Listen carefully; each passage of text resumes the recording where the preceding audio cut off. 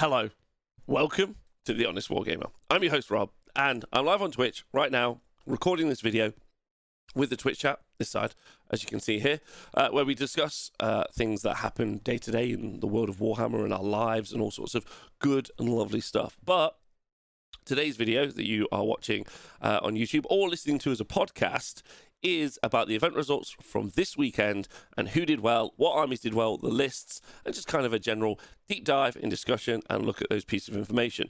You can go and look at all the stats about those event results on thehonestwargamer.com, and you can find the stats about how factions are doing, how many of those armies are at events. We call that the meta representation, and you can find all that thanks to Rob and Ziggy, the stats team, who help produce all that information. Go find it there, it's free, and go use it. So the first event that we're going to look at today is going to be using our brand new system. Look at this. Look how good this is. Oh, look at that. This is the Grand Class GT, and as you can see, in the 5-0 bracket, so that's 5 games out of 5. And this was from an event of 120 people. This was held in Canada. Lou Bergeron and Jordan Duncan went 5-0. So they both went 5-0. James O'Brien, Simon Kotler-Cure, Oliver Dempsey, Ridge Hanna, Patrick East, Loic Goslin, Josh Akins, Xavier Carpenter, Gabriel Sampson, Danik Gagne? Oh no. Matthew Cakes, Matthew Roy, and Alex Boucher all went 4-1. We're going to deep dive those lists right now. The first event we're going to look at is the West Coast GT, held in Sweden, and with 5 players from the AOS World's Norway team and the AOS World's Sweden team. It was a competitive event that really battled the Nordic nations against each other. That was a great intro. I should do more like that. Anyway, it was won by Ole Gunnar Vatland. That's correct, with his Seraphon army, which is a very traditional Seraphon army, in that it had a Slan Star Master with the Arcane Might for that lovely reroll, Fusel of Conflagration and Celestial Apotheosis, a Skink Priest, an Engine of the Gods with the Cloak of Feathers, then 10 Skinks, 20 Skinks, and 10 Skinks. Oh, by the way, these are all Thunder Lizard, so it was Coalesce Thunder Lizard list. And then 6 Salamanders in 3 units of 2, even though they're prime targets or priority targets, and a Bastiladon with a Solar Engine. And he was able to take out the event, beating Stormcast Eternals, Maggotkin, Seraphon, and Uruk Warclans. So a big shout out to Ole Gunnar Vatland. He also has done an interview on the T-Sports Network for Norway, because he's the captain of Team Norway for AOS Worlds. That'll be released sometime this week, so if you get the chance to check it out, please do. Okay, time to look through the 4-1 bracket. So these people that dropped 1 game, or actually in the case of Danny Elfstead, he actually had a draw in one of his games, so he went 4-1-0, which really throws it out, because 4-1s aren't really 4-1s, they're really 4-0-1s, but we tend to generally shorthand it, which becomes an issue. Anyway, Danny Elfstead took a Beasts of Chaos list. Now, Beasts of Chaos, if you start to look at the stats, have had an amazing run over the past few weeks. That White Dwarf update has been significant in helping produce major wins. In fact, actually, while I was off sick with COVID, one of the videos that I missed to make was that Dan ended up winning going 5-0 an event with a Beast of Chaos army as well. So I'm not surprised to see them doing better and better. That White Dwarf update has done wonders for them as an army. So Dragon Ogre Shaggoth as your general, and then another Dragon Ogre Shaggoth, a Great Brave Shaman, and the Slaves to Darkness Demon Prince with the Mark of Khorne. Don't forget, he makes it so you can reduce charge and run ranges. Dragon Ogre Shaggoth is really, really important because it's a monster, so he's going to be able to use those primordial points. He's able to roar to try and get more primordial points. Basically, he's like a summoning dude, which is quite good. Then 6 Dragon Ogres, 6 Dragon Ogres, 6 Dragon Ogres. They all benefit, of course, from being able to rally on a 4+. In addition, getting all that extra spicy rend that you get for that army. Then 10 Ungol Raiders, and 6 Zangor Enlightened. 360 points, incredibly fast in a Beast of Chaos army. Very, very fighty. And again, as you get further into the game and that rend increases, really good. Or, you whittle them down to 1 and they're able to rally on a 4-up. That's pretty huge for units that have 4 wounds each. I'm pretty certain they're 4 wounds each. 9 Unseen Beasts, which obviously you can use as a pre-game move. And this is all in a Warlord and Hunters of the Heartlands battle regiment. Yes, he is also doing the hailstorm combo. And what that is, as I've talked about, the command ability that's on a Safe Start and Steam Prince, what it does is it shuts down how fast you can charge or run in, basically. Hailstorm is a spell which also does the same thing. So you can make it so that a unit is never, ever going to be able to, like, charge you, basically. So if your opponent does have kind of like one elite big fighting unit, let's say 4 fulminators, you could really shut down their ability to actually be able to like hit into you, which is really, really key, because you want to hit them, of course, first, because you get to activate, which is so good. So amazing work. Nice to see him get 4 wins and 1 draw. Okay, so Konstantinos Kellis, so it would be half move, quarter run, and quarter charge is what you could end up as the combo. Thanks, Cabbage, in the chat. So he was running Maggotkin of Nurgle, Drowned Men. We've seen this list pop up time and time again over the past few weeks. It's very, very powerful. It's a Lord of Afflictions, Be'lakor, and as we know, Be'lakor's a wizard. Be'lakor's also medium to okay in a fight. It's a monster, so great for battle tactics.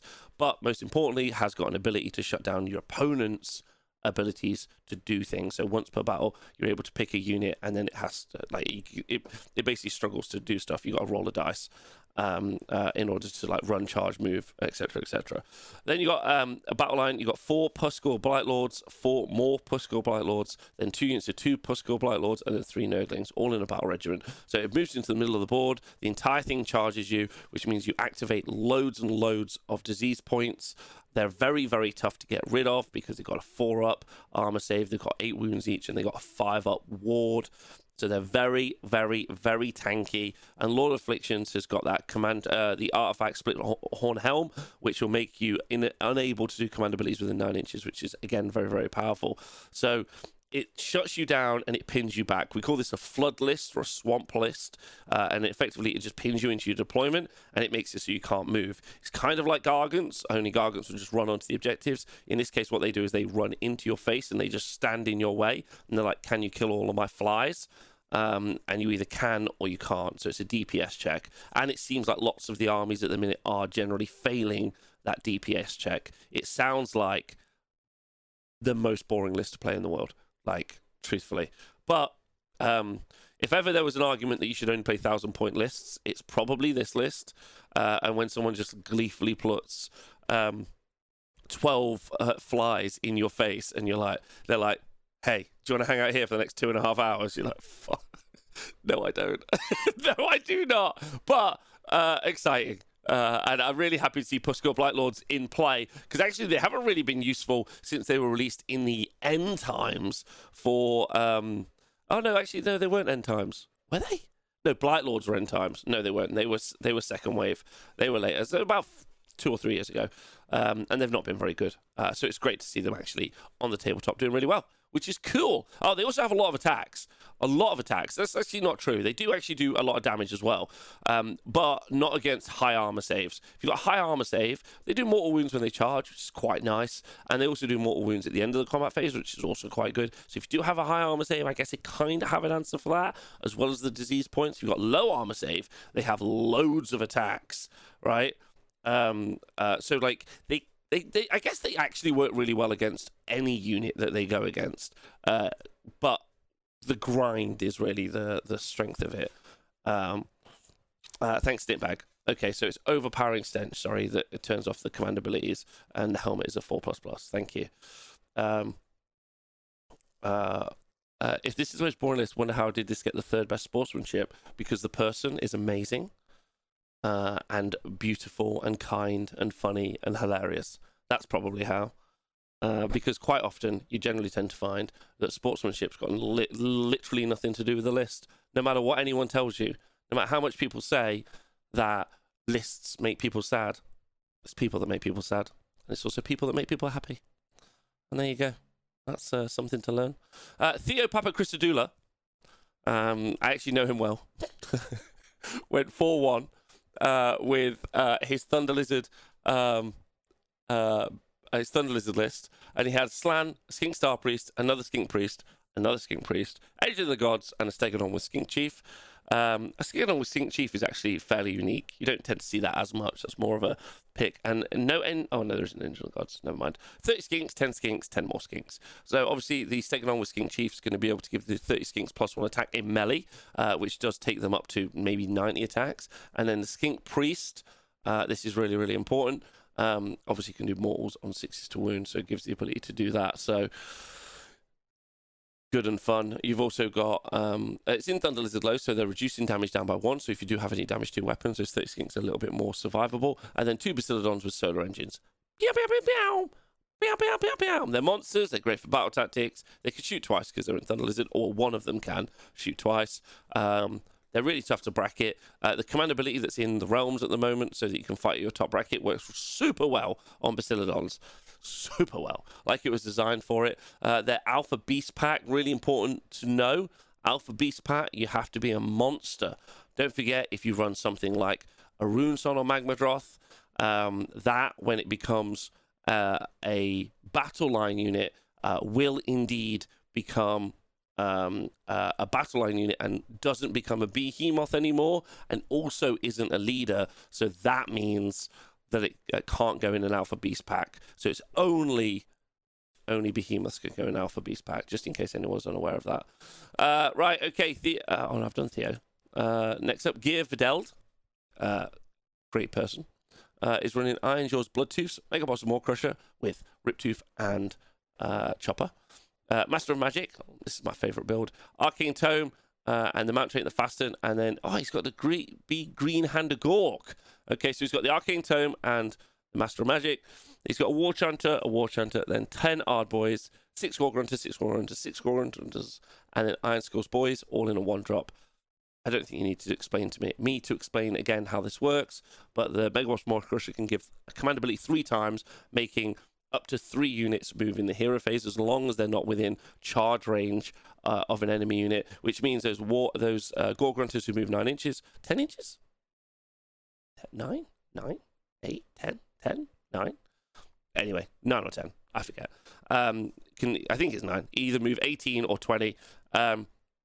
I think it's 18. Yeah, thank you. 9. So they move 18 inches, and then they could charge. You could call a war, so you can improve the rend of them all on time. Also, then the riders on top are like 3s and 3s, rend 3, damage 2, because you've buffed them from the War Chanter.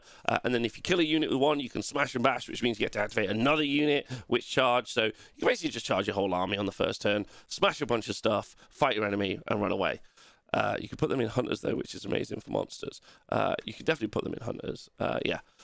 You can also teleport 12.1 away, and then Mighty Destroys 3.1 away, hence the teleport spell. Yes, you can.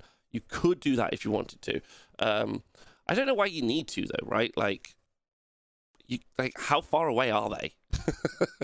Like, I understand. Anyway, he went 4-1. What do I know?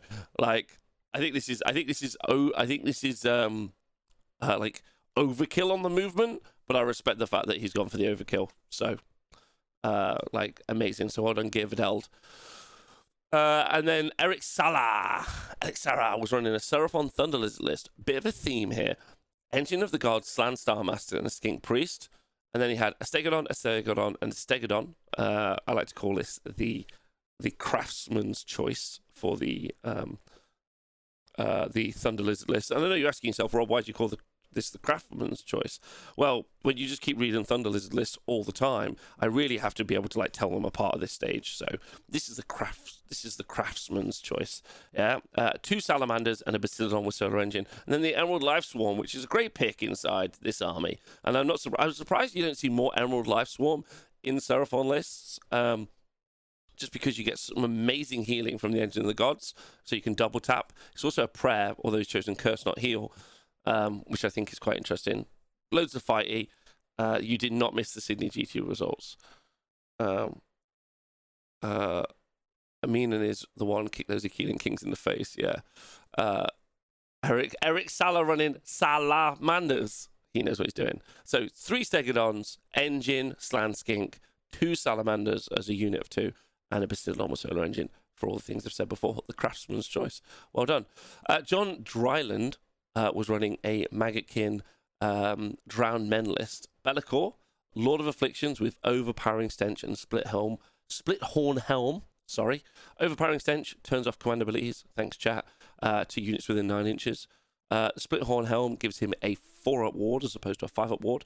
And then the Poxbringer, Herald of Nurgle. And then with the Wither Stave has a range of 12 inches, 9 inches, 10 inches, and it makes it so that you proc the disease points, which is at the end of the Battle Shock phase. You roll a dice for each unit that's got a disease point on it, for however many disease points they've got, and then on a 4-up, they take a mortal wound, but with the Wither Stave, in effect, it's a 3-up, and the stave is 7 inches, which is very narrative. That makes lots of sense. So why is the Split Horn Helm 9? No, Overpowering Stench 9 then. Anyway, 2 Puskor Blight Lords, 2 Puskor Blight Lords, 2 Puskor Blight Lords, 1 unit of 2 Puskor Blight Lords. So 4 units of 2 Puskor Blight Lords, 10 Plague Bearers, 10 Plague Bearers, and then 3 Nurglings. Now, the Puskor Blight Lords are in the Hunters in the Heartlands, or 3 units of 2, sorry, are in Hunters of the Heartlands. Which means they are not going to be able to be stomped or roared, which is super good for all our defense, effectively. So there we go. Thanks, chat. And then, finally, Jesper Melenda. Jesper. He's wonderful. Shout out to Jesper. Running Soulblight Gravelords. Why do Beasts of Nurgle have 8 wounds? That bugs me as well. Why not 7? I agree. Why do Puskor Blight Lords have 8 wounds and not 7? Hear me out. How many wounds does a Korgrath have? It's got to be 8. It's got to be 8. That's what gets me.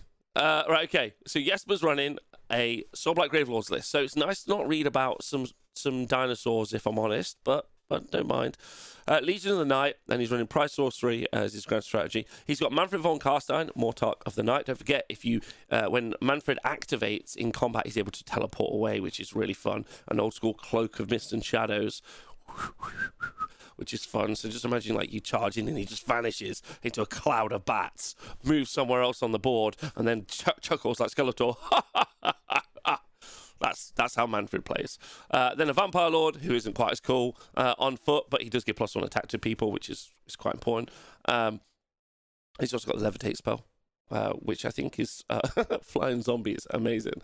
And then he's got another Vampire Lord, and then he's got a Necromancer with the command trait Master of Magic for the reroll cast, which is super important because the Necromancer's got a spell called Van Hell's Dance Macabre, where imagine a zombie, right?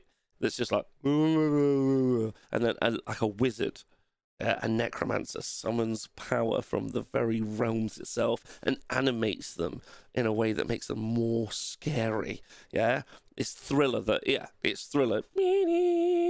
Every time you can, Van Hell's Macabre, bum bum bum bum bum bum bum bum bum bum bum bum bum, and then the vampire's like +1 attack, which is super good. And then he's like, also fly. So you have dancing, flying, extra scary, extra damage. Well, not extra damage, but extra attack zombies. And then he's got 40 Deadwalker zombies, 10 direwolves, 10 direwolves. And then he's got 20 Graveguard, who also can pile an attack twice if he makes them dance. And then another 20 Graveguard, which he can also make dance and pile an attack twice. Beam, beam. But you can only obviously do it to 1 unit. And then he's got a Corpse Cart with the Unholy Lodestone, which is going to be -1 to wound in a 9-inch aura around it, which is a really good debuff. One of my favorite debuffs in 86 at the moment. And then Chronomantic Cogs, which will give him an extra charge if you just hold it within 18 inches. Or, importantly, he can slow down time and give himself an extra spell, which he might do. I can't handle this. Manfred can dance if he wants to. Yeah, and then also Manfred's also got, if Manfred also does damage, Lodestone's +1 save to Zombos. No. Lodestone might be. It's either -1 to wound or +1 save. One of the two. Lodestone is cast buff. Brazier is -1 to wound. Thank you. Okay. So the Lodestone is +1 to cast. So he's really doubling down on being able to get off that Van Hell's Dance Macabre from the Necromancer. Manfred also has an ability when he charges in, if he does wounds with one of his weapons, he's also got an aura of +1 attack as well. Yeah. It is. I think it is. It's not exploding 6s. I think it's +1 attack. So you could have up to +2 attacks on a unit, which is really good. So, very, very strong. Like, stonks. because if we won't dance, he's no lord of mine. So that is this event in Sweden. It looked very competitive. I think Jesper should be super proud of himself that in a very cutthroat field, he was able to push what has been an army that's performing not quite as well as, let's say, Seraphon, obviously, who are performing incredibly well. And apart from that, I hope everyone had a lovely time, and it looked like a load of fun. Okay, over in New York was the Realmgate Rampage GT, which was, by all accounts, a lovely time had by a bunch of great people. The Tough Crowd. Now, a lot of gaming groups around the world have formed themselves into clubs and or teams. You know about them from all over. In Australia, for instance, you've got the Mango Mafia. In England, for instance, you have the Bad Moon Loons. In America, you've got the Tough Crowd. So there's a bunch of different teams. It's really fun seeing them kind of like stick together. You got, like, for instance, Team Fact is also another one that I know about. So the Tough Crowd are a gaming group out of the US of A. They're kind of like a Rambay's Heroes. They're just not as fun. Yeah, I said it. All right, so Realmgate Rampage GT, no one went 5-0. And instead we have 5 players that went 4-0-1. 4-0-1. So let's have a look at the list, shall we? Now, the first list that we're looking at is Basil Inferrera. Nailed it. Basil Inferrera. Hello, Basil. He's got an Engine of the Gods, Saurus Scarfet on Carnosaur, a Skink Priest, a Skink Star Priest, a Slan Star Master. This was in a Seraphon Thunder Lizard list. Now, the bold choice here was the Saurus Scarfet on Carnosaur, which you never see.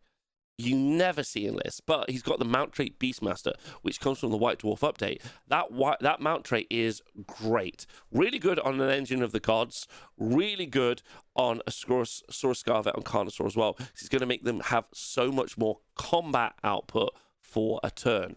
Really like that mount trait. I think it's very, very good, especially when you link it up with the command trait Prime War Beast, which wasn't done this time, obviously, because the general is the Slan, who's got Arcane Might. Then 30 skinks, 10 skinks, and 10 more skinks, 2 salamanders, and 1 salamander. And then the Bastillodon with a solar engine. And it really begs the question. This list begs the question, which we've needed to ask for years, but specifically recently, in the past 2 years. Are any of these salamanders real salamanders from Games Workshop? I don't think they are. They can't be. They're gross. They're terrible looking miniatures. I am amazed if they're real salamanders. I'd like to ask Basil right now if they're real. Same with Olygon of Atland, who ended up winning the last event with 6 salamanders. We've heard a lot about fake news in the past few years, but fake salamanders have been ruining Age of Sigmar. I have 6 real ones, bought them back 6 edition fantasy Metal Sallies. Now, Metal Sallies are fine. Yeah, I'm afraid that for some events, they still request original Games Workshop models. I agree. But imagine. Imagine. Anyway, but let's not take away from Basil being a babe. The important part here is 30 skinks are really good because of all the overlapping buffs that they used to use in Age of Sigmar 2 and they still use in Age of Sigmar 1. But more importantly, there's also 30 wounds on an objective, which is also a really nice feature. So they're a combat unit, a shooting unit, and an objective holding unit that only costs 225 points. It's brilliant. And then with all the backup that you get from the Engine of the Gods, the Skink Priests, and the Slans, you've got a real strong army. And then you've got some crazy output from Salamanders as well as the Bastillodon, for all the things I mentioned before. So, great list. Then Scaventide went 4-1. Hello. Anthony Trentinelli has gone 4-1 with Skaven and has changed our lives. He has remade goodness. Basil is also the new interdimensional champion of the AOS Multiverse and has a belt and everything. I did not know that. Basil is also the new, so people might not know, but there is a WWE style belt that travels around between different people around the world. The first time it was ever in action was at CanCon in 2019, maybe 2020. Anyway, where Joe Pagano ended up beating Mr. Randy Savage for the ability to become the interdimensional champion of the AOS Multiverse. And then now the only way that you can become the interdimensional champion of the AOS Multiverse is to challenge the current owner of the belt at an event. And you can only do it by doing a call-out video. It's very confusing.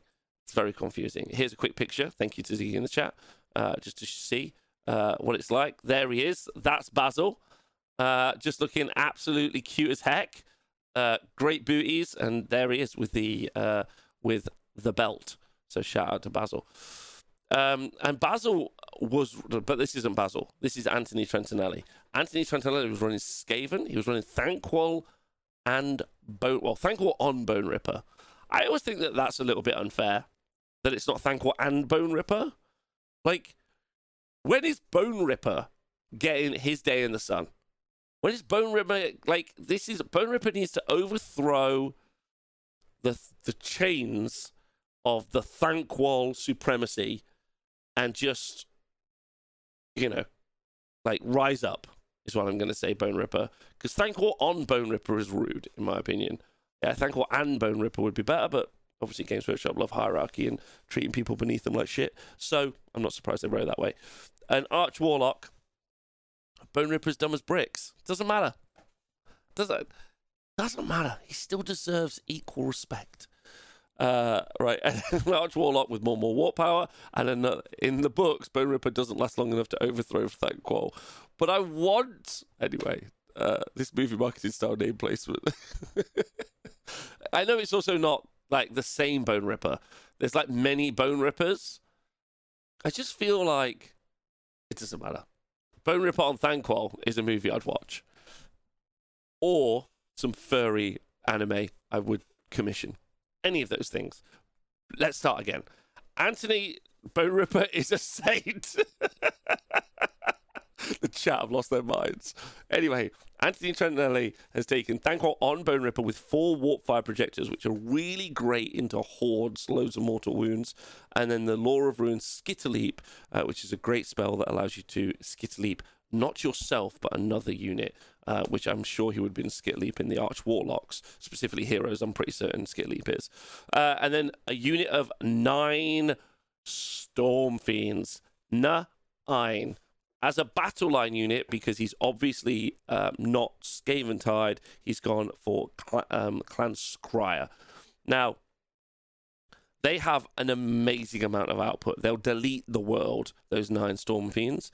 Also really good in combat because of the Doomflayer gauntlets. So 3 of them, of the 9, have got Doomflayer gauntlets. So they're more of a shooting unit. The wind launchers and the rattling cannons in specific. Thanks Kids with Sids for resubscribing. And then he's got the Soul Screen Bridge. Now, a couple of little points about the Soul Screen Bridge which came up this weekend. I want to shout out the wonderful Mr. Tom Gilboy. I was lucky enough to be invited for dinner on Saturday night with the Bad Moon Loons, the current reigning Age of Sigmar TSN champions, or Super Series champions. So it was great to be able to hang out with them and talk to them. And Tom Gilboy told me a little thing about Soul Screen Bridge, which I'll talk about in a minute. But the Soul Screen Bridge is an endless spell which you set up, and then you're able to teleport one unit, 9 Storm Fiends, into the middle of the board, where they can project power from. They can fire their wind launchers, they can shoot their rattling guns, maybe even do a cheeky charge if they want to. So that's what the Soul Screen Bridge does in this list. He's also got the Warp Lightning Vortex as well, which he's going to be able to Skitterleap a unit and then cast Warp Lightning Vortex at the enemy. So just doubling down on doing a load of damage at range. More Warp Power is a spell that you can apply to a unit, which says you rerolls to hit and rerolls to wound, which is amazing on that unit of 9 Storm Fiends, which cost 945 points. How reliably can they cast the bridge? They've got a reroll because of Warpstone tokens, so fairly reliably. Also, they get +1 to cast because their warp holes are arcane. So I think pretty reliably. Anyway, there's 9 Storm Fiends moving to the midboard. They reroll to hit, reroll to wound, and they do. Oh yeah, or you could cast it with Thanquol actually, because he can roll 3 dice and discard the lowest. Yeah. Yeah, and then Thanquol by Warp Hole is +3. Thanks, Dave. So, yes, reliably. So that's how the list works. You just delete the world, and then someone charges you, and then you just stand and shoot with a CP, and you're like, pow, pow, pow, pow, pow, pow, pow. And then you fight them, pow, pow, pow, pow, pow, pow, pow. Right? And then that's it. You just ratting them down, like pow, pow, pow. That's how it works. Great list. Now, this is the Sex Panther list. This is what I've called it, or the Rat Panther, or the Sex Rat list, I think, is the other name, because 66% of the time it works every time, but it really does rely on there not being any magic doms to shut down your bridge or your more warp power, which is 2 spells that you really need to work effectively.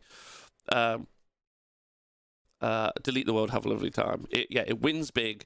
Now, I wouldn't say it necessarily loses big, because if you don't get more warp power off, which I'm assuming you do first, maybe you just don't send the rats over the bridge. You just kind of wait a little bit.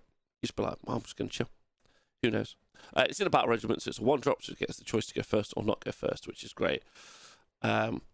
So amazing. Well done to Anthony Trendali. Little side note of some fun stuff I heard about the Soul Screen Bridge this weekend is the Soul Screen Bridge is something that you can charge with your incarnate, your Cronspine incarnate from Thongdir. So because it's able to charge an endless spell, you can cast the Soul Screen Bridge, and there's no rules on how close you set up endless spells, and then you could charge your own whatever it's called, like incarnate, that's the word, Cronspine incarnate, into your own bridge, and then attack the enemy. What a great little tactic. That's insane. Right, okay. Sean Allen. Killing incarnates is going to be impossible. I agree, Rune Midnight Spear. It's actually a disaster, but we're not talking about it right now. Yo, I'm off work for the week. Yes, Tank, fucking let's chill. So Sean Allen was running a Stormkeep list from Stormcast Eternals, and it was Hallowed Knights. He took Garda Steel Soul, a Knight Incanter, and the Lord Relictor. And then he took 4 Dracothian Guard Fulminators, 15 Judicators with Skybolt Bows, and then 2 units of 5 Vindicators, and 10 more Vindicators, all in a battle regiment. All in a battle regiment. Now, the Lord Relictor's obviously got the High Priest, which means that he's able to re-roll his 2+ prayer. And then he's got the Mirror Shield, which means he can't be shot outside of 9 inches. He's got the spell Translocation, so he can pick one of these units and he can teleport them. But they can't move after. So his 15 Judicators can get really close to fire all their bows off. Gardas is going to give them a 5-up ward save, which is really strong. Dan Don't, thanks for resubscribing. And Knight Incanter's got Celestial Blades, which is +1 to wound on a melee profile. Yeah, +1 to wound on a melee profile. And has also obviously got a auto unbind, which is really strong. Now, and then the 4 Dracothian Guard Fulminators, which costs 460 points, are probably one of the most offensive units in Age of Sigmar, comparable with the Storm Fiends, but half the price, especially with +1 to wound. And obviously, you've got the command ability, all-out attack for +1 to hit, giving them a potential 15 damage per Fulminator. So there's 60 damage up for grabs per Fulminator. That's just from the riders, not indeed the fellows below. So incredible output. Vindicators, I've got a 3-up armor save. They're great for holding objectives, especially in a Stormkeep list, because they count for 3 per model. So normally a model counts as 1 on an objective. In a Stormkeep list, a model counts as 3. Each model counts as 3 until the beginning of round 3, so that's only on your home objectives until the beginning of round 3, where all objectives they count as 3. So that unit of 10 Vindicators can be 30 models for holding an objective, which means they're really good for scoring the primary. And then he's got the Judicators and the Dracothian Guard to do all of the big damage. So really fun list, super cool. Oh, we haven't seen one of these yet. Nice, a Legion of the First Prince list. Okay, being run by, let me just double check. Marcella Hellu. And he was running Be'lakor. I've told you about Be'lakor already in this show. A great and clean one with the command trait, the Ruinous Aura. So that gives +1 to the ward save to units within 9 inches. One of those two. And the 4-fold blade, which is any 6s to hit, do D3 mortal wounds. And he's got the universal spell loss, Flaming Weapons. So to give him a damage 4 sword, which is pretty good. Slave Startmas Demon Prince. With the Mark of Khorne for shutting down charges, as I've discussed. Karas Fate Weaver, which is a big old wizard bird steeped in magic and mystery, has got 2 amazing things. It's got the ability to cast 3 spells one of which is Gift of Change, which is an 18-inch range, flat 6 mortal wound spell. But if you do that through a spell portal, it's 36. Well, it's like 38 if you can measure the spell portal range. And if you kill anything, it turns into a little spawn. Steve the Spawn. It emerges. He's birthed. It's beautiful. It's a beautiful thing to see. That's Gift of Change, and he's really good for shutting down shooting units and sniping heroes and doing all the other things. He's also got a ability to turn a dice, change the event of the result of a dice roll once per game, and really fuck with the machinations of your play. 2 times 5 Flesh Hounds, which are just screens, 10 Bloodletters, which are just screens, 6 Furies. 6 Furies are very popular at the minute in Legion of the First Prince lists. Super popular. They have the old skink ability. They move 12 inches, and then when they activate, they're able to retreat. So they can basically bop around the board 24 inches. And this is all in a double battle regiment, and he has got the Umbral Spell Portal to move around. Oh, is this a she? I'm so sorry. Marcella. Marcella is running. I apologize.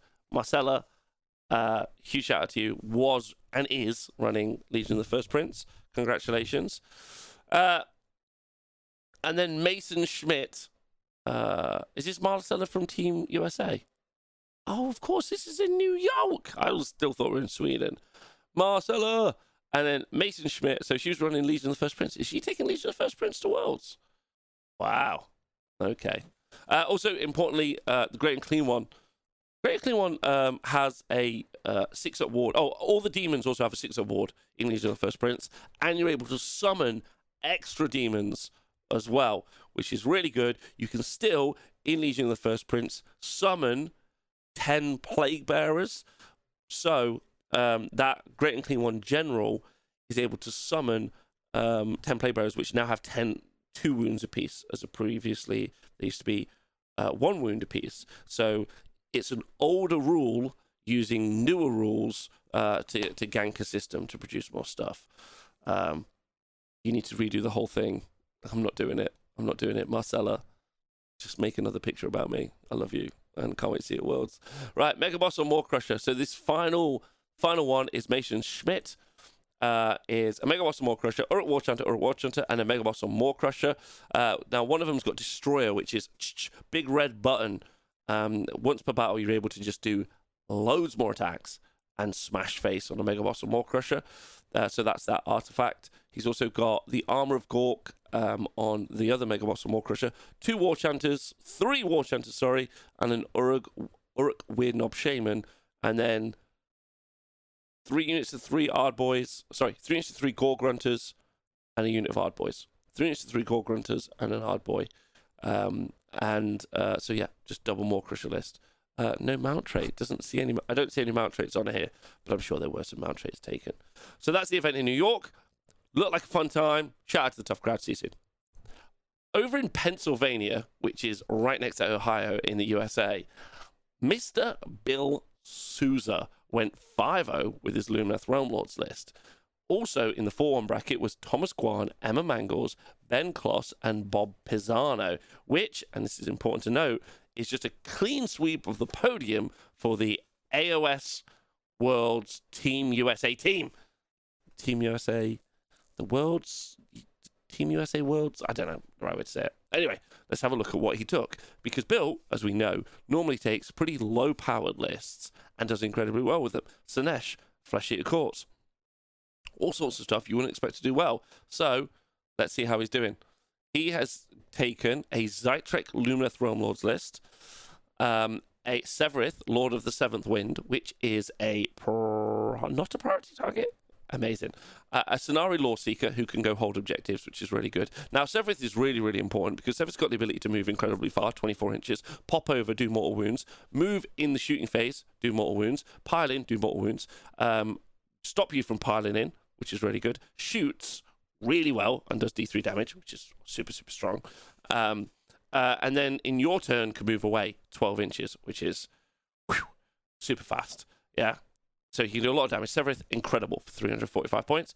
Does amazing stuff. That's what Severith does. Bops around. Most importantly, he does what we call move blocking. And if you haven't heard about move blocking before, this is what happens. You move forward and you can't get within 3 inches of an enemy model. So you move forward and you're like, oh, I can't go any further. I'll stay here. And he goes, cool. And then you go, right, I'm going to charge you. He goes, no, no, no. Before that shooting phase, and at the end of the shooting phase, I'm allowed to move 12 inches. And then he moves away.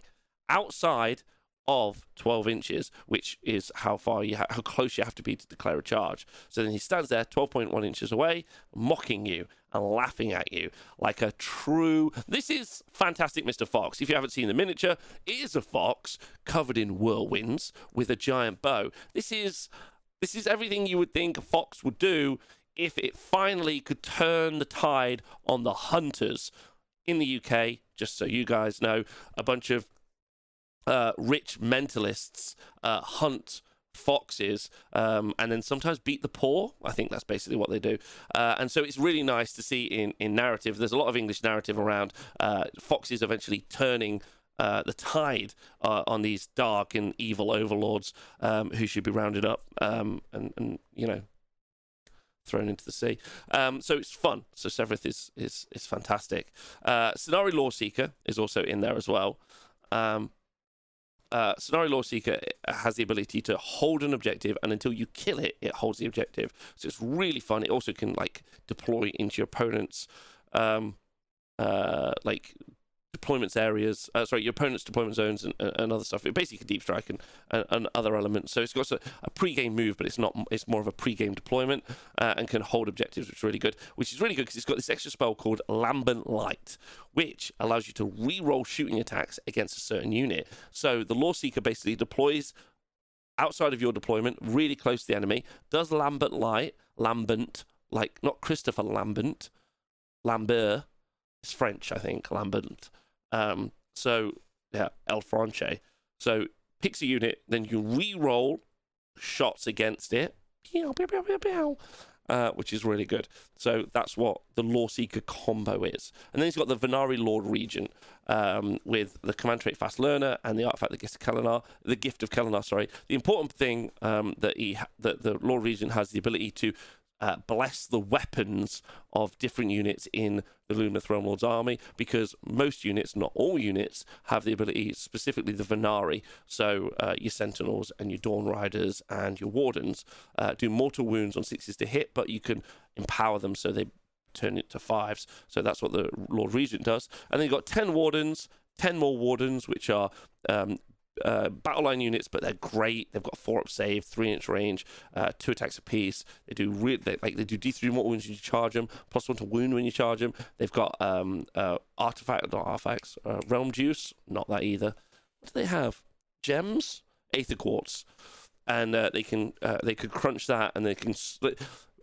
Basically, imagine a JoJo elf covered. So like this is what happens. You've got 10 elves with spears and shields, right? And then they see a giant muscle-bound orc on a pig charging towards them. And then they just lather themselves. Yeah, like a greased-up kind of like Takeshi's Castle runner. They just grease themselves up in Aether Quartz. They're just like, no, you can't touch me, let's go. And then the pig isn't able to do much, and it gives them +1 save. That's what happens. And then, so that's the Wardens. And then 30 Sentinels. Pew, pew, pew, pew, pew, pew, pew. So 30 Sentinels, which have the ability to shoot 30 inches. And obviously, they can move and shoot. So that's 35 inches. And you can make them move twice as fast. So that's 40 inches. So that they're very good. And they ignore line of sight.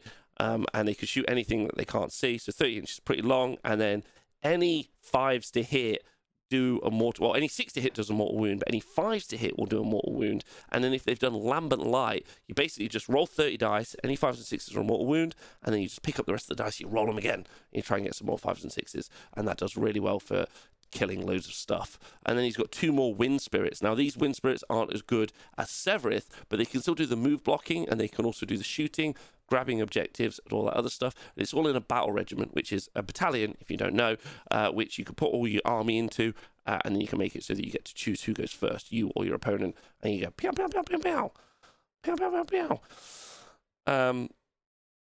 So amazing, really good. Great list and a true power pick. Now, a couple of things about this list. The Sentinels are priority targets, so Bill did really well to not lose any games giving up those points for the Sentinels. Also, the Sentinels got a points hike at Christmas, so they're a little bit more difficult to use than they were pre-Christmas when we saw them running at, like, we saw this list, basically exactly this list, being close to like 8% of the meta and having a 60% win rate. So it's nice to see Bill using one of those low power lists. So he previously used Slanesh, previously used Flesh Eater Courts, and now continuing that trend. Him and Gavin have kind of got this competition to use some of the worst performing armies to play in game. So shout out to him. Okay. Right, in the 4-1 bracket, Thomas Guan was running Seraphon, Emma Mangles was running Maggotkin of Nurgle, Ben Kloss was running Cities of Sigmar, and Bob Pisano was running Sons of Behemoth. Sorry, so our Seraphon list was an Engine of the Gods with the Incandescent Rectrices. That's the one thing I haven't talked about so far. That's where if you kill it, so if you kill the Engine of the Gods on a 4-up, it will come back to life on full wounds. It also won't count as slain, right? It's really good. Really, really good. Every time you explain it to someone, they think it's a lie, and you have to show them. Skink Priest, Slan Star Master, Skink Star Priest, and a Stegodon with Skink Chief. Then what is this? 30 Skinks, 5 Saurus Knights, and a Kronspine Incarnate of Gur. Okay, right. So that's the first time we've seen the Kronspine go 4-1 in our lists. So shout out. It is embedded inside a army that already does very, very well. I don't think the +1 to hit is the key point. I think the point is it's a monster, because it's treated as a monster that's going to be able to, that doesn't die, and is able to fight really, really well and holds units up because you can't retreat away from it while the Skinks shoot you to death. So the Skinks shoot you to death while there's a monster you can't retreat from in here as well. So there we go. So that is the Seraphon list. So there's the Kronspine.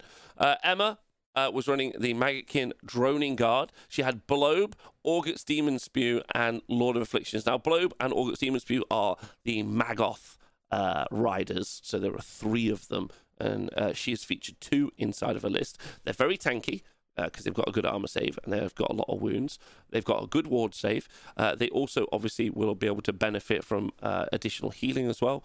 Works really well because they've got a good wound pool, if that makes sense. Lord of Afflictions with the overpowering stench, which is turn off. We've talked about that already.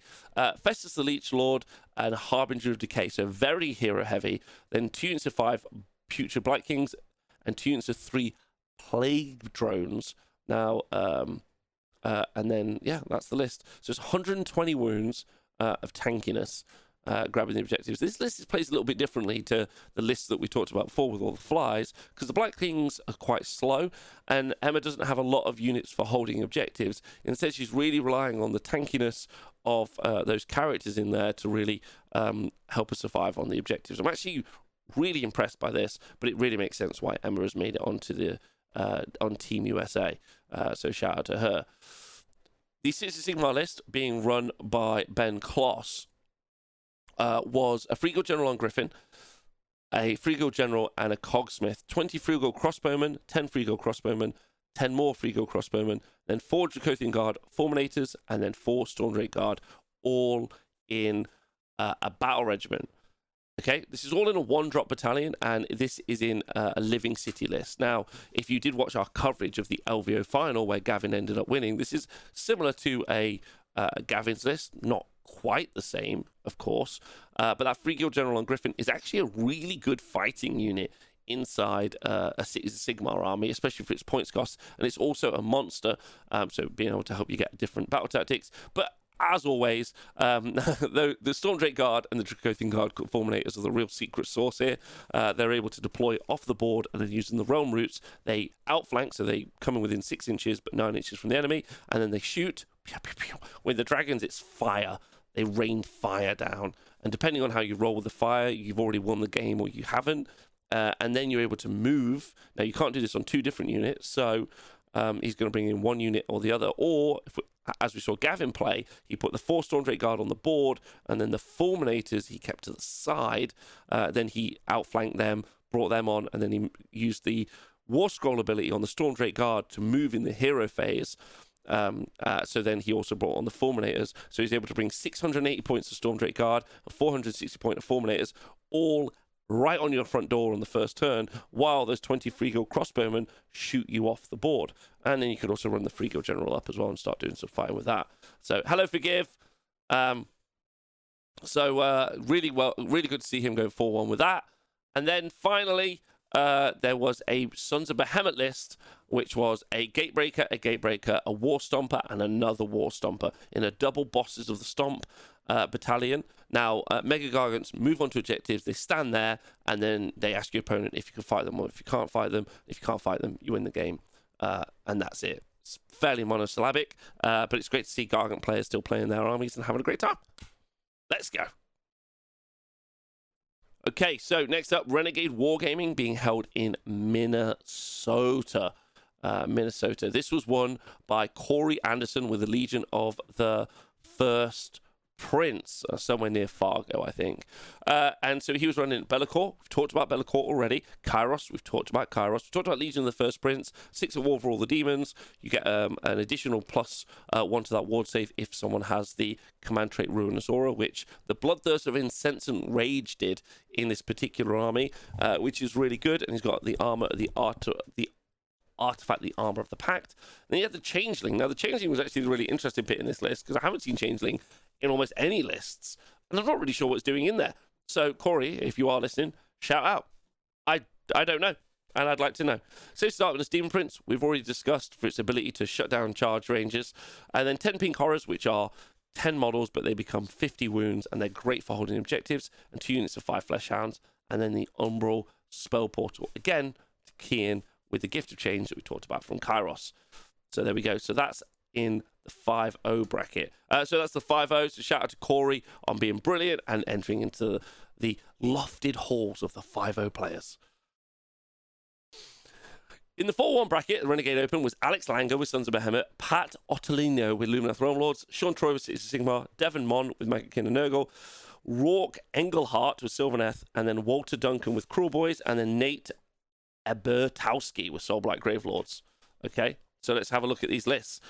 The Sons of Behemoth list was a War Stomper, a Gatebreaker, a Kraken Eater, and a Kraken Eater in a double Boss to the Stomp. Congratulations on going 4-1. We've talked about how Sons of Behemoth lists work. Patrick was running a Lumineth Realm Lords list, and he had tech lists, a Cathalar, and then 3 units of 10 Wardens, 20 Sentinels, and another 10 Sentinels, and then the Umbral Spell Portal and the Rune of Petrification. So the Rune of Petrification is doing some mortal wounds at range, which is quite good, and then Techlist gives a 5-up ward to everyone within 16 inches maybe. So it becomes what we call the Techlian Castle build. So it's effectively Techless at the back of the board, casting Searing White Light, which is an AoE mortal wound spell, through the Umbral Spell Portal, while Sentinels shoot stuff off, and then the Wardens protect at the front of the army. That's how the army works, and it's super good. Cities of Sigmar list had an Anointed or Frostheart Phoenix as the general, and this is all in Tempest Eye, which means you get to do some run and shoot. Celestial Hurricaneum and a Sorceress, and then 10 Dread Spears, 10 Free Guild Pistoliers, and then 10 Free Guild Outriders, which are just going to be screens to do some small shooting. And then you've got 4 Stormdrake Guard in this list. So the Stormdrake Guard get +1 to hit from the Hurricane, and that's what that does. And the Anointed on Frostheart Phoenix is -1 to wound aura, and it's also got a 4-up ward. So it's very, very, very survivable. The Hurricane has got a shooting attack that does mortal wounds and gives +1 to hit and +1 to cast in an aura as well, which is good for the Frostheart Phoenix, who's got the Arcane Tome.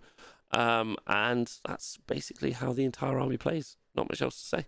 Dragons in a cities list, really. Big shout out. Magakin and Nurgle was the Great and Clean one. 2 Lord of Afflictions, Horticulous Slimmux, which gives +1 to hit, and reroll charges out to the 4 Beasts of Nurgle, then 20 Plague Bearers, 5 Beasts of Nurgle. and 20 plague bearers. Now there's 20 plague bearers, they've got 2 wounds each, and they've got 5 up ward, but they become so much more tanky when you do Fleshy Abundance, which is a spell which is on the Great and Clean one, which gives them an additional +1 wound until the next hero phase, so they become those 60 wounds become 90 wounds, which is really, really good. And then the Wither Stave on the general we've already talked about, so that's Nurgle.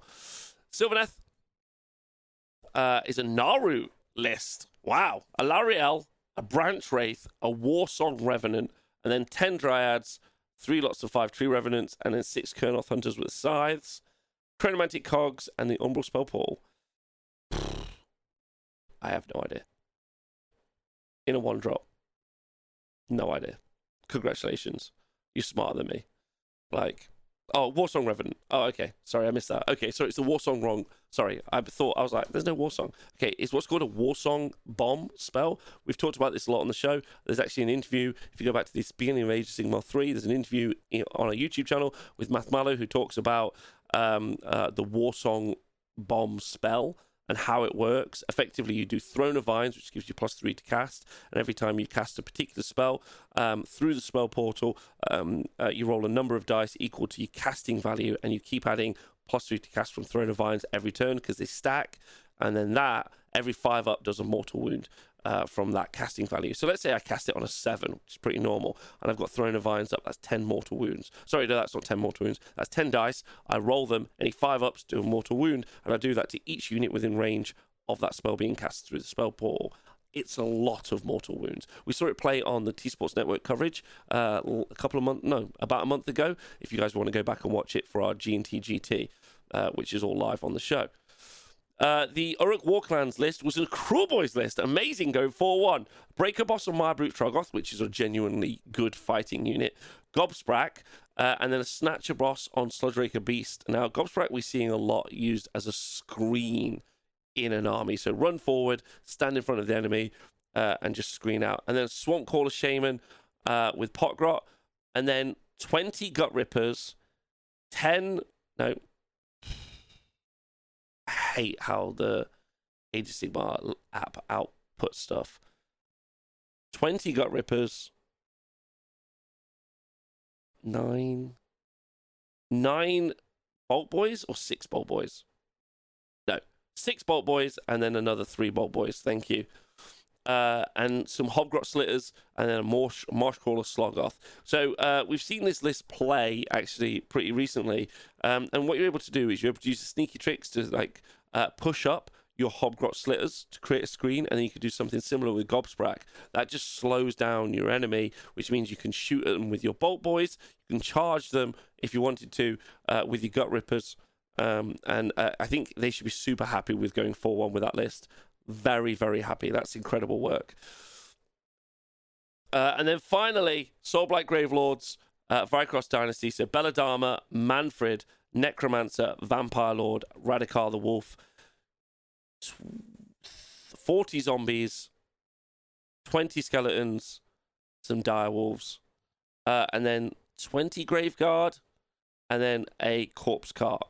So we've talked about some of the key parts. Vampire Lord for +1 attack, and the Necromancer for the Dances Zombies, but Belladama and Radikar do some additional stuff which is really, really fun. Radikar is able to summon 10 wolves, and then is a really good fighting unit that also can buff units around him, and then Belladama's got the ability to do a spell which will like do mortal wounds and create some direwolves, which is super fun, and also can do exploding sixes as a spell as well on a unit, which works really well with Deadwalker Zombies or the Graveguard. So a lot of the Soulblight Gravelords list that we've seen and probably will see in the future are lists that are really just designed to stack overlapping buffs on units so they do crazy damage. If you can't get them off, then your army doesn't work quite as well, basically. Yeah. Oh, this is Radikar the Wolf. Oh, thank you very much. No, so this Radikar, which is Radikar the Beast, summons wolves. This is Radikar the Wolf, which is just a smaller Radikar. And so I don't know why he's in the list. Is the answer. And that's everything that happened at Renegade. So, over in Georgia, the Georgia Warband GT ran their first event, I'm pretty certain. And it was won by Brandon Voss with his Magic Kingdom Nurgle, and he went 5-0. He took Drowned Men, and he had Blobe Rotspawn and a Lord of Afflictions with, unsurprisingly, if you've been following along with the rest, Overpowering Stench and the Split Horn Helm. We've talked about that already. And then an additional Lord of Afflictions, meaning you can Deep Strike both. Don't forget, but they can go into Deep Strike, and then you can just basically mess about with your enemy's back lines. And then 4 Puskil Blight Lords, 5 Putrid Blight Kings, 2 Puskil Blight Lords, and another 5 Putrid Blight Kings. I know what you're asking yourself, Rob, why are you being so specific with what you say in the numbers? It's because the list was produced on the app, and I beg you, please just use the War Scroll Builder output on the Warhammer community site to produce your lists, because it's just really difficult to read them. This is just a personal thing. And he also had a unit of no things. That's all in a Battle Regiment, making it a 1-drop, so he's got the ability to just swamp his opponent, Deep Strike the Lord of Afflictions, turn off command abilities, start dropping disease points, and having a great time. That's brilliant. Well done him. In the 4-1 bracket, Dalton Kale took his Disciples of Tzeentch list. Tommy Miklos took his Ogre Tribes. Jason Sanders with his Carriage Overlords. Tristan Detweiler with his OCR Bone Reapers. Tobias Kempf with his Magic and Nurgle. Michael Schlelgermilch, definitely wrong, with his Fire Slayers. Alex Steele with his Cities of Sigmar. And then Robert Colt with his Beasts of Chaos. Beasts of Chaos again. Woohoo! Shout out. So the Tzeentch list was a summoning Tzeentch list, and it's nice to see Tzeentch actually in this list.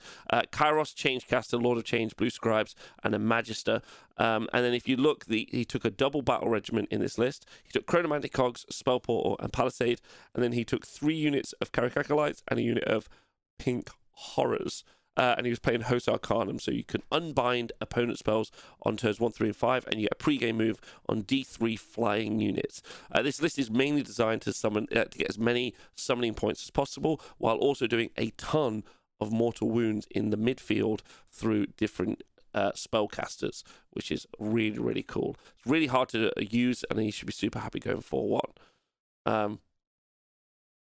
Then the Ogre Tribes list was a Frostalon Stonehorn, a Huskarl Stonehorn, an Icebrow Hunter, a Butcher, and another Frostalon Stonehorn, and then a unit of Stonehorn Beast Riders, 3 units of 2 Frost Sabers, and the Emerald Life Swarm. Because, I know you're saying, what wizards do we have there, Rob? It was the Butcher. The Butcher was doing Emerald Life Swarm. Nice to see the Butcher in the list. You rarely see that. Ogres are just a really fast army. They move in the midboard super fast. They charge. They do mortal wounds, and they're fairly tanky. 5-up wards on the Frostlord and Stonehorn, for example, with 3-up armor saves. They're tough to get past, and they do a lot of output. So really, really fun list to play. Especially good for new players wanting to pick up an army and move them around. Then the Carriage and Overlords list as an Aether Chemist and Navigator, a unit of Archanaut Company and 2 units of frigates, and then 1 big Ironclad, and then a unit of 2 Stormdrake Guard and a Gun Hauler. We talked about this before. The one thing that Carriage and Overlords really struggle to do is push people off objectives, so it's not surprising to see Stormdrake Guard put into that list, which we've seen previously, to push units off the objectives. So shout out to that. OCR Bone Reapers is Arcana the Black, a Liege Cavalos, and a Mortars and Soul Mason. And then 20 Mortek Guard, 30 Mortek Guard, 140, 280, 420. Yes, sorry, 30 Mortek Guard, a 20 Mortek Guard, and then a Cavalos Death Riders, which is a unit of Death Riders. Can't be 190 points for 5. Are they? No. That must be a unit of 10. No, because it can't be. Anyway, it's some amount of Death Riders. Again, I don't know because the app doesn't tell me. And then a Gothazar Harvester. And the Gothazar Harvester. And then a unit of Necropolis Stalkers. Which is super good. You rarely see Necropolis Stalkers on the board, so I'd love to know why they're there. The Gothazar Harvester obviously moves behind the units of Mortek Guard, and for anyone that dies, it gets to roll a dice on a 4-up, it gets to replace it, so it basically recycles them. Mortek Guard have got a command ability kind of on their War Scroll where they're able to re-roll their save rolls, so they're very, very defensive, and because you take them in Petrifex Elite, they're -1. They ignore Rend 1. So they're very survivable, which is good. And even if you kill them, they're able to regenerate them, which is what Arcan can also do as a spellcaster, because he can make it so that he can bring 3 back a turn, and he can also spellcast to help them, like empower netherite weapons, for example, which gives them exploding 6s, if I remember my lore. So yeah, cool to see OC Bone Reapers doing well and surprising. The Beast of the Maggotkin of Nurgle list was a great and clean one. Sloppy Bar Piper and Be'lakor. Now, I've talked about all of those things before, so you don't need me to reiterate what they do. 30 Plague Bearers. Now, you can just do Fleshy Abundance to take those 60 wounds to 90 wounds. Yeah, actually. And then 1, 2, 3, 4, 5 Beasts of Nurgle in a double battle regiment. So just very survivable. You get stuck on 30 Plague Bearers, you can't move. And the Beasts of Nurgle, I didn't mention this before, sorry, they run and charge, and when they charge in, they do mortal wounds. And then they retreat, and on a 4-up, they do mortal wounds, and they've got retreat and charge. So charge in, charge out. Charge in, charge out. All while chewing through 30 Plague Bearers and a big grit and clean one smashing your face in. It's a hammer and anvil army, and it must be super fun to play. Really, really fun to play. The Fire Slayers list was Greyfjord, and it had a Rune Father, a Battlesmith, and a Rune Master, and then a Rune Son. See you later, Digby, and thanks to Salaban in the chat for saying I'm lovely. You're lovely. 15 Hearthguard Berserkers, 15 more Hearthguard Berserkers, and then 10 Volkite Berserkers with bladed spling shields, and then 2 Stormdrake Guard.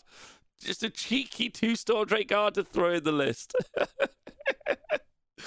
And then the Zagron Flame Spitter. Thank fucking Bew for resubscribing. So the Hearthguard Berserkers are really fighty. As long as they're near the characters, they can have a 4-up ward, 5-up ward, 4-up ward, one of the two.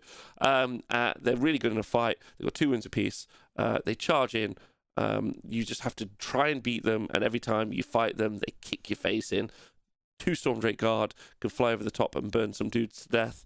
Really, really tanky, really fast, just quite slow is the kind of the weakness to that list. The Cities of Sigmar list that did really well was Living City, had Anointed on Frostheart Phoenix, which I've talked about already, a Rune Lord, which makes the 20 Iron Drakes battle line. It's also a priest, so it's able to do Curse, which is the universal spell scripture, and then he's got the Arcane Tome, making him a wizard. 20 Iron Drakes, which can shoot twice if they don't move, so they're really, really fighty, which is really good. Well, really shooty, sorry. 20 Sisters of the Watch, which is insane. They're able to stand and shoot. And then 1, 2, 3, 4, 5 units of Phoenix Guard, which are that's really interesting, playing them as MSU or multiple small units. Look after yourself, Rob. Loads of love. Don't call my list slow. Michael Schlegg. There are multiple small units of Phoenix Guard, which can create screens and block avenues of attack, which lets those Sisters of the Watch and Iron Drakes shoot more as you're trying to fight them, but you got to beat through these elves who are Phoenix Guard. And then finally, the Beast of Chaos list as a Doom Bull, a Dragon Ogre Shaggoth, a Beast Lord, 2 Great Bray Shamans, and then 1, 2, 3 units of 6 Bulgor, and then some Ungors, and then 1, 2, 3 Dragon Ogres and a Chaos Spawn. That's already, just so you know, 170 wounds in that army, and importantly, the average is about 120. So the thing here is that you can do lots of output from the Bulgors because they've got great axes, and that rally command ability is going to come in super key on all of those reinforced units. Meaning you get more points and you're going to summon more. It's just very, I thought that's what it's called. It's multiple small units is what MSU is. Multiple small units. Yeah, and there we go. So that's how the Beast Chaos work. Sweet. Looks like a fun, I can't believe it's their first event. That's super cool. Well done to them. Sydney GT, obviously being held in Sydney, obviously, was a large event. And we had 2 5-0s from this event. We had Joel Graham and Tyler McDonald. Joel was running Ideth Deepkin, and Tyler was running the Maggotkin of Nurgle. So let's go and have a look at those lists, shall we? So the Ideth Deepkin list is really, really interesting. It was Nautilar list, and he had a Tidecaster, he had an Achillean Thrallmaster, which makes the Thralls being like have a choice of 3 different things that they can do every combat phase, which is really good. And it's the miniature that came in the Phobo box. And then he had an Achillean King, and he kind of kitted it out as what we call the Slap King.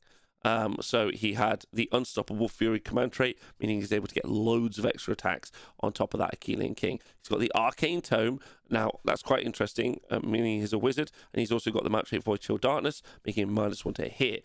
But as soon as you realize that he's given himself flaming weapons, as soon as you give yourself flaming weapons, you realize that that polearm, which is normally damage 3 on the charge, becomes damage 4. And when you combine that with Unstoppable Fury, where you get extra attacks for each, once per battle, you get extra attacks for each unit within. Is it even once per battle? Isn't it just every time? It might be every time. You basically get extra attacks on that polearm. So taking it up to damage 4 at Ren 3 makes it insane and makes it do a lot of damage, which I think is really interesting. Then he's got 6 Achillean Morsar Guard, 10 Thralls, 20 Reavers, and another 10 Thralls. And then he's also got the Achillean Leviathan with a reverberating carapace, giving +1 save out to everyone within range. So he's got lots of shots coming out of the Leviathan, 8 shots that do D3 damage at range from the Leviathan, and the Leviathan is a monster that does amazing output itself in combat. The Reavers, so 20 Reavers, is doing a huge amount of shooting at quite a significant range. They move 8 and they shoot 18. So they're great for clearing screens, meaning the Leviathan can charge in, or the Slap King can charge in, or the Morsar Guard, which are the fighter eels. Now, what's quite interesting is most of these units, specifically the Morsar Guard and the Leviathan, are units that weren't really picked out as being some of the stronger units from the Ironeth Deepkin book as it's first come out. So it's really interesting to see Joel do so well with them, because he's obviously picked some of the units that he thinks work well, right? And it's just... it's really impressive to see, in my opinion. The Magic King and Nurgle list has got Orgots Demon Spew, a Lord of Afflictions, and Blobe. The Lord of Afflictions has got the loadout that we've seen every time so far, and then 4 Puskil Blight Lords, 2 Puskil Blight Lords, 2 more Puskil Blight Lords, a single Puskil Blight Lord, and then 2 units of Gore. The Gore obviously is screens, and then apart from that, everything is what we've already said about this list, apart from the fact it went 5-0. So well done to Tyler McDonald on doing excellently with that list as well. So Dave Kerr has gone 4-1. Jordan Burgess went 4-1 as well. Bob Emovic took his Soulblight Gravelords to a 4-1. Jared Baker took his Stormcast Eternals to a 4-1. Elliot Stenson with his Ironeth Deepkin. Jacob Strachan with his Lumineth Realm Lords. Liam Burnett Blue, lovely to see him back with his Daughters of Cain.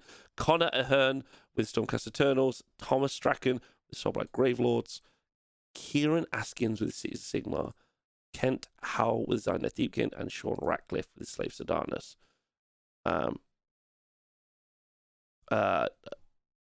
Right, okay, so let's look at these lists, shall we?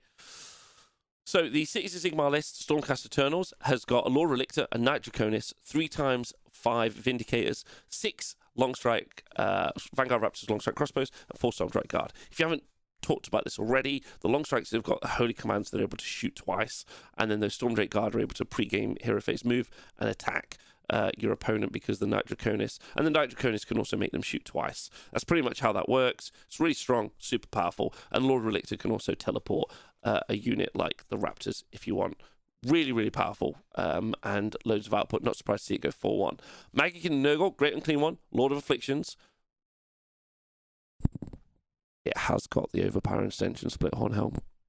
Correct. You were all correct. And all got Demon Spew, 20 Plague Bearers, 2 lots of 2 Puskil Blight Lords, and 5 Blight Kings. Yeah, baby. There's nothing in there that we haven't talked about already. So congratulations on going 4-1. Soulblight Gravelords list had Radikar the Beast, and everything I said about Radikar the Beast before. Summon 10 Direwolves, run charge, give +1 attack. All happens. Vengori Lord is new. A Vampire Lord and a Necromancer, and then Manfred. We've talked about Manfred turning into a cloud of bats. We've talked about Necromancer. We've talked about the Vampire Lord. But the Vengori Lord is something new. He's got an aura of reducing the rend on enemy weapons in range as an ability, which is really quite good. And he's an okay little fighting monster, which I think is quite cool as well. 5 Blood Knights, 10 Skeletons, 20 Death Rattle Skeletons, and then 40 Zombies, and then a Corpse Cart. So that's everything that's in this list. Super cool to see. Like I said before, it's all about overlapping those buffs. Manfred kind of works on his own, unless he doesn't want to work on his own, in which case he provides even more buffs. And then Radikar is very similar as well. The Vengori Lord's quite interesting for making those units more survivable. And the Blood Knights, which have got a 3-up armor save and are able to move around, are really quite effective. They're able to retreat and charge, basically. So the Stormcast Eternals list that also went 4-1 had a Knight Draconis, a Lord Relictor, and then 3 units of 5 Liberators, and then 4 Storm Drake Guard, and then 6 Raptors. So everything I said before, but congratulations on going 4-1. The Ideth Deepkin list is slightly different. This is Nautilir, and this had an Achillean King, which also had Unstoppable Fury, which is what we call the Slap King. And then he had an Ishran Soul Render. Ooh. And then 20 Thralls, 10 Reavers, and a Leviathan, and then 2 units of 2 Alapexes. So it's a lot of ranged shooting coming out of this army. They're both, 2 units, they're able to do lots of ranged shooting, do lots of damage at range, and when they decide to finally charge in, they'll charge in and do lots of damage. So shout out to them. Jacob Strachan was on the Illumina Throne Lords list with a Cenari Lord Seeker, Severith, a Venari Lord Regent, 30 Sentinels, 2 lots of another 10 Sentinels, so 40 Sentinels in total, and then 2 units of 10 Wardens and another Wind Spirit. So he decided to drop 1 Wind Spirit in order to get some more Sentinels on the board. Other than that, it works very much like Bill's list that we talked about previously. Doors King list, being run by Liam, had the Shadow Queen, an Iron Scale, and a Hag Queen, and then 2 units of 1 unit of Bloodstalkers, so that would be 15 Bloodstalkers, and then a unit of 10 Blood Sisters, and then 1 unit of Sisters of Slaughter. So this is Morathi and the Bow Snakes. If you haven't encountered Morathi and the Bow Snakes before, this would be Morathi, who can only take 3 wounds per player turn, and has got a command ability for a unit within 24 inches to be able to shoot or fight in the hero phase. And then the Bloodstalkers have got 2 shots each, any 60 to hit, do a mortal wound, and they shoot those at 24 inches, and they move 8 inches. So it's a very big range on those bows. So they shoot, and then they shoot again, and then they keep shooting until you're dead, is how it works. So it's 15 of each. 15 fighting and 15 shooting. So they shoot and they shoot and they shoot until they want the fighting snakes to fight, in which case they fight in the hero phase as well. So loads of output, and really great to see Liam go 4-1 with that.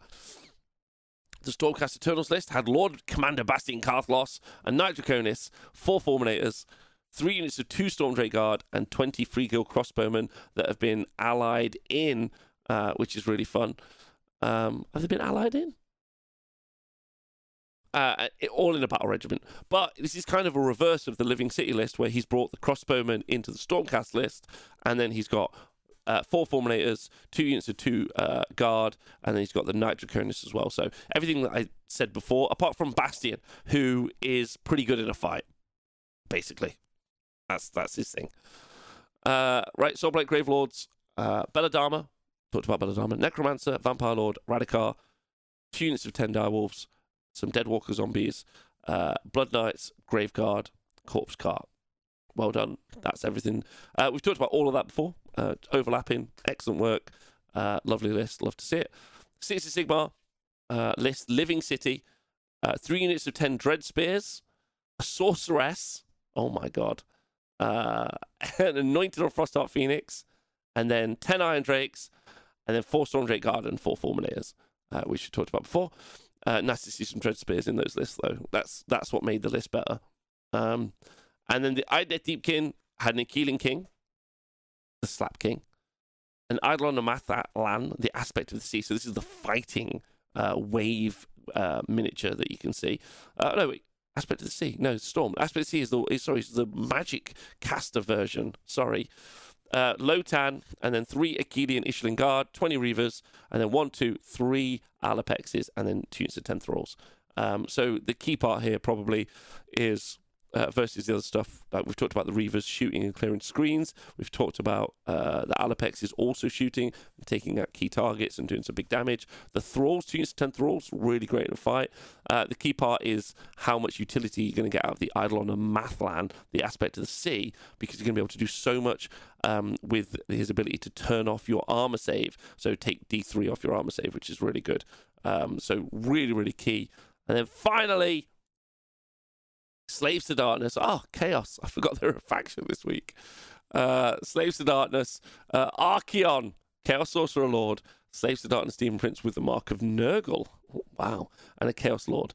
30 Chaos Marauders. 10 Marauders, 10 Marauders. The Chaos War Shrine. And then he hasn't even got Curse with the unit heal. This is an Archeon list because all god lists are those lists. Like a Nagash list is a Nagash list, an Archeon list is an Archeon list. But it's what you put around it sometimes that makes it quite interesting. And the fact that it's all Mark of Nurgle. Normally you see this as Mark of Tzeentch with Varangard, but this is all with Mark of Nurgle, which is quite fun because there's 30 Chaos Marauders, if they get within range of the general, will do extra damage on 6s to wound. And you've got loads of attacks from the Chaos Marauders. So you can actually do some amazing damage from the unit of 30 Chaos Marauders, which can charge a huge range. And with the Chaos Lord, you can pile in an attack twice. So he's actually given himself 2 different fighting units in this list. Archeon, really survivable, really tanky, does loads of damage. But also those 30 Marauders will do some incredible work on the charge. There are also 30 wounds on an objective as well, which is genuinely brilliant. That looks like the Sydney GT. I think it's being run by AOS Coach, so you'll probably be able to find out more information from him in the future if you want to listen to it. And our final event is our largest event. In French Canada, Quebec, the home of 4, 5, and 6 dice, was the Grand Clash GT. It had nearly 120 players and been one of almost our largest Age of Sigmar events in Age of Sigmar 3 to date. It's great to see a bunch of the US people going up to Canada for once, and Canada getting a burgeoning and growing Age of Sigmar scene. It's really exciting. Now, on the results, an important point before I talk more about it is the 4-1. So normally we look at 5-0s and 4-1s. This event used the differential scoring system. So how much you beat your opponent by gives you a score. If you smash your opponent, it's a 20-0. If you barely beat your opponent like a little tiny mouse, it's 12-8 or 11-9, something like that. Now, they use that as the primary. Most people use win, loss, draw. Like if you've won 5 games, you're in the 5-0 bracket. If you've won 4 games, you're in the 4-1 bracket. And then they use the differentials as the secondary. This place, they used the differential as the primary. So we end up with you end up definitely with different placings. As an example, Lou Bergeron with his Dyneth Deepkin came first, and John Duncan with his Dyneth Deepkin came second, and they both went 5-0.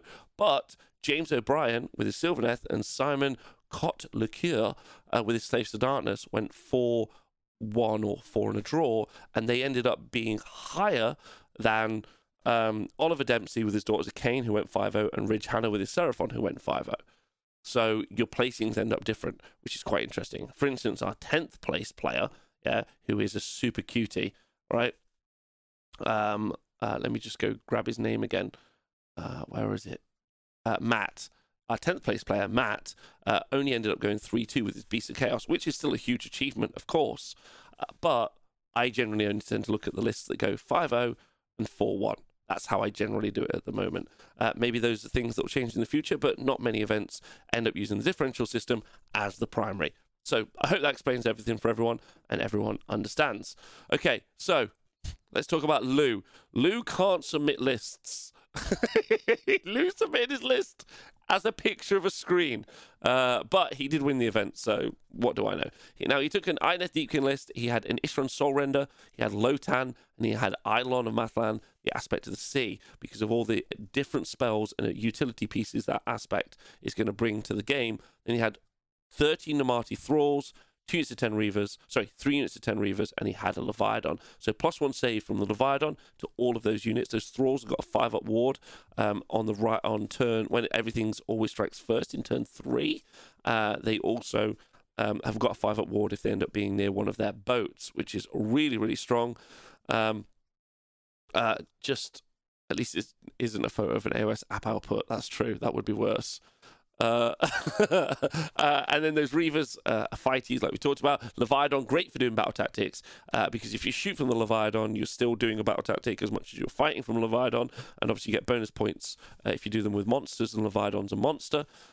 So great list, loads of cool tech in there, I'm sure. Really, really fun to see. Now, Jordan came second. He also had an Iron Death Deacon list. He had a Soul Render, and he had Lotan, so very similar there. But he had 2 units of 10 Reavers, 2 units of 10 Thralls, and then he had a Leviathan, and then he had 2 units of 2 Alapexes. So basically everything I said before applies here about these lists already. So well done to him. Daughters of Cain being run by Oliver Dempsey, was Marathi and let me just get this. Marathi and the Bow Snakes. So there's 15 Bow Snakes. Marathi was in the list, and he had a Bloodrat Medusa, and he had 2 units of Cainite Shadow Stonkers. Those Shadow Stonkers are Warcry units. They don't necessarily set up the Daughter of Cain section, so you might not know. But they've got the Daughters of Cain keyword, and they can be used in it. They've got an internally built teleport, which is so powerful for 120 points. Bop around the board, either create a screen or move block, or go grab little back objectives, kill a character, do all sorts of goodness. Really, really strong. They're a great screen that you can then just teleport away. They're really, really cool. And he's also got 10 fighting snakes in his list as well. And then finally, Ridge, with his Seraphon, has got a Slan, an Engine of the Gods, Skink Star Priest, Skink Priest, Skink Priest, 5 Saurus Guard. Now, I haven't talked about those yet. 5 Saurus Guard are able to basically do a bodyguard rule for a Slan or Croak, or not that Croak was in this list, and then take wounds for them. So basically you're giving 10 extra wounds to your Slan or Croak, which is why you see them in lists. And then 30 Skinks, for what I said previously, 10 Skinks, and then 2 Stormdrake Guard allied in to babysit those 2 Bastiladons. Now, excitingly, one of those Bastiladons is an Ark of Sotek. They've become very popular at the minute. Darren Watson of Team England is taking 3 to the AOS World Championships, and he's popularized the use of the Ark of Sotek because it's 165 points of a 12-wound mini. It's 12 wounds because it's in Thunder Lizard, that's got a 1-up armor save and does pretty good output when you put it in the mix. So there you go. That's everything that happened. That's all the players in the 5-0 bracket. Congratulations to all of them. They should be really proud of themselves. So there are lots of 4-1 lists, loads, so much so in fact that I'm not going to go through them all. Instead, I will look at some of the lists that are from factions that don't generally perform as well. So James O'Brien was running a Sylvaneth list, which we will look at. Simon Cotlicure was running Slaves to Darkness. Patrick East was running Seraphon. Loic Goslin Delort was running Kharadron Overlords. Josh Aikens, Lumineth Realm Lords. Xavier Carpentier, Stormcast Eternals. Gabriel Sampson, Ironjaws. Danik Gagne with Seraphon. Matthew Cakes with his Stormcast Eternals. Matteo Roy with his Lumineth Realm Lords. Alexis Boucher, with his Soulblight Gravelords. Kevin Lemex Gangson with his Blades of Corn. Michael Sabati with Lumineth Realmlords. Frederick Biggrass Burungano with his Fleshier Courts. Michael Grennan with his Blades of Corn. Oliver Gandut with his Iron Deepkin. Lionel Miranda, Magikin and Nurgle. Justin Lapointe with his Skaven. Carl the Ball. Boom. Carl the Ball with his Magikin and Nurgle. And then Jeffrey Truchetti with his Stormcast Eternals. Right? My love to all of them. So, some of the lists that we've picked out was this Flesh Eater Courts list, which was a Big Drog Fort Kicker, 2 Abhorrent Ghoul Kings and Royal Terrorgeist, one of them obviously being the General, and then the Abhorrent Art Regent, which gives an extra D3 attacks to a unit, which makes those Abhorrent Ghoul Kings and Royal Terrorgeist do incredible output. Like, it's genuinely fantastic. Then 4 units of 10 Crypt Ghouls in a double battle regiment. So, Crypt Ghouls for screens, loads of fighting. Justin Lapointe was running a Skaven list, and this was Thanquol on Bone Ripper, again on Bone Ripper, so sad, a Claw Lord, and then a Warlock Bombardier for more and more warp power, and then a Plague Priest as well. Now, that more and more warp power works really well, I guess, on the Warlock Jezzails, which have been reinforced once, so there's 6 Jezzails, which are 290 points. He also has a Warp Lightning Cannon as well, which is a lot of mortal wounds. And then he has 3 units of 1 Rattling Cannons, which is 2d6 or 4d6 attacks, which can do genuinely some really powerful output. And then he had 2 units of Clan Rats, 20 Clan Rats, and then 20 Storm Vermin. Honestly, he also has the Warp Lightning Vortex. pretty impressive that he went 4-1 with his list. There's loads of little elements in here that which, in a double turn or in loads of situations, could really weaken how his army will perform. But he obviously did really well. He should be super happy with himself. The Silverdeath list was really interesting because it had a Branch Wraith, 2 Spirits of Durthu, and a Tree Lord Ancient. Then he had Drycha Hammerdreth and a Warsong Revenant as well. So Spirits of Durthus and the Tree Lord Ancient obviously are all monsters, so they're going to be able to move up the board and do lots of damage. The Spirit of Durthus are great fighting units, and it means you'll be able to get good battle tactics. The Warsong Revenant can sit at the back of the board, of course, using the Warsong Bomb that we talked about previously through the Umbral Spell Portal. And the Spite Swarm Hive is going to make it so those units can teleport and charge much easier because it gives you +2 to your charge. Making those deep strikes through the trees not 9-inch but 7-inch rerollable charges. Obviously, reroll comes from the command ability. And then the Carriage and Overlords list was a Barak Zilfin list: 8th the Chemist, Navigator, and an Admiral, 10 Arcanaut Company twice, and a Frigate, and then 3 Engine Riggers, 10 Thunderers, a Gun Hauler, and an Ironclad. And with the Warp Lightning Vortex in a bowl. There isn't really ever much to say about a Carriage and Overlords list. There's boats, and they move around, and they shoot, and they fight. Because of the nature of the army, they don't... reviewing the list doesn't really... the list will always play the same. There'll be some boats, they'll run around, they'll drop some dudes, and they'll do some shooting.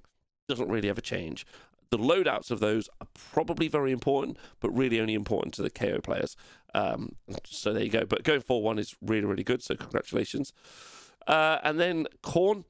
We had 2 Khorne lists go 4-1, which is obviously fantastic because their win rate is pretty low.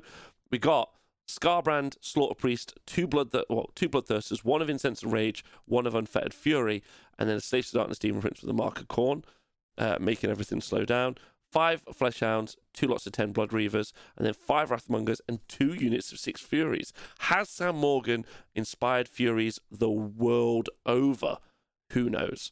Who knows? But we talked about Furies already. Wrathmongers give +1 attack to units within range, which is going to be so useful on Scarbrand because he can do some incredible damage. Loads and loads of mortal wounds. The Boomthirster, or the Bloodthirster of Incensed Rage, does lots of attacks. Bang, bang, bang, bang, bang. Does lots of mortal wounds, smashes stuff, has a great time. Bloodthirster and Infected Fury gives you a 6-inch pile-in, which is good. So the Slaves to Darkness Demon Prince makes it so you can't charge them, and then all of your counter-charge pieces do incredible damage. That's the goal. And then finally, the other Blades of Khorne list has a Slaves to Darkness Demon Prince, same thing. Bloodthirster and Infected Fury, same thing. Scarbrand, Bloodsecrator, and then a Lord of Khorne on Juggernaut, which is quite interesting, and a Bloodthirster of Incensed Rage, so same thing. 2 units of Fleshhounds, and then 1 Mighty Skull Crushers. So the lists are pretty similar, but the utility pieces are different. Furies and Wrathmongers versus a Lord of Khorne and a unit of Skull Crushers. And there we go. And that is all the event results from around the world. As we said, 346 players, nearly 1,000 games. They'll all be inputted into the stats by the incredible Warhammer Rob and the amazing Ziggy. And you'll be able to see what the event results have done to the stats. If you go onto the stats page, let me just quickly show you guys here. You'll be able to look at the player results from around the world. We check and track all of the player results from players all around the world. As you can see, Mike Stewart there is now the best performing player in the world, which is quite interesting, with Gavin from Harambe's Heroes in second place, with Mallow, Mr. Matt Davies, who I don't know what club he's a part of. I hope it's the Honest Wargamers, in third place, and Noah Singh is in is in fourth place. And he is of the tough crowd. So you can track how you're doing in the stats, or you can track the faction results in the stats as well. Loads of information, but the key takeaway, probably, if you've listened this far, is that playing games is always really fun. Always super fun. So even if you're playing a terrible army, you should go to events and have a fun time, because that's the key takeaway. Events and narrative. Don't ever let anyone tell you that there are things like win at all cost players. They don't really exist. It's not really true. There's loads of really fun people who play at events and have a great time. They all pretty much take the same list based on what I've seen from today. But that's a side note. Yeah, that's very different. Thanks for tuning in to Honest Wargamer. We have a Patreon, which you can support us on. We have a podcast and a YouTube channel you can all subscribe and listen to. It'd be great if you could do any of those things. Or you can join me live on Twitch, where you can have a more personal conversation with me Monday through to Friday, 11 till 2 p.m. Thanks for tuning in. See you soon. Goodbye.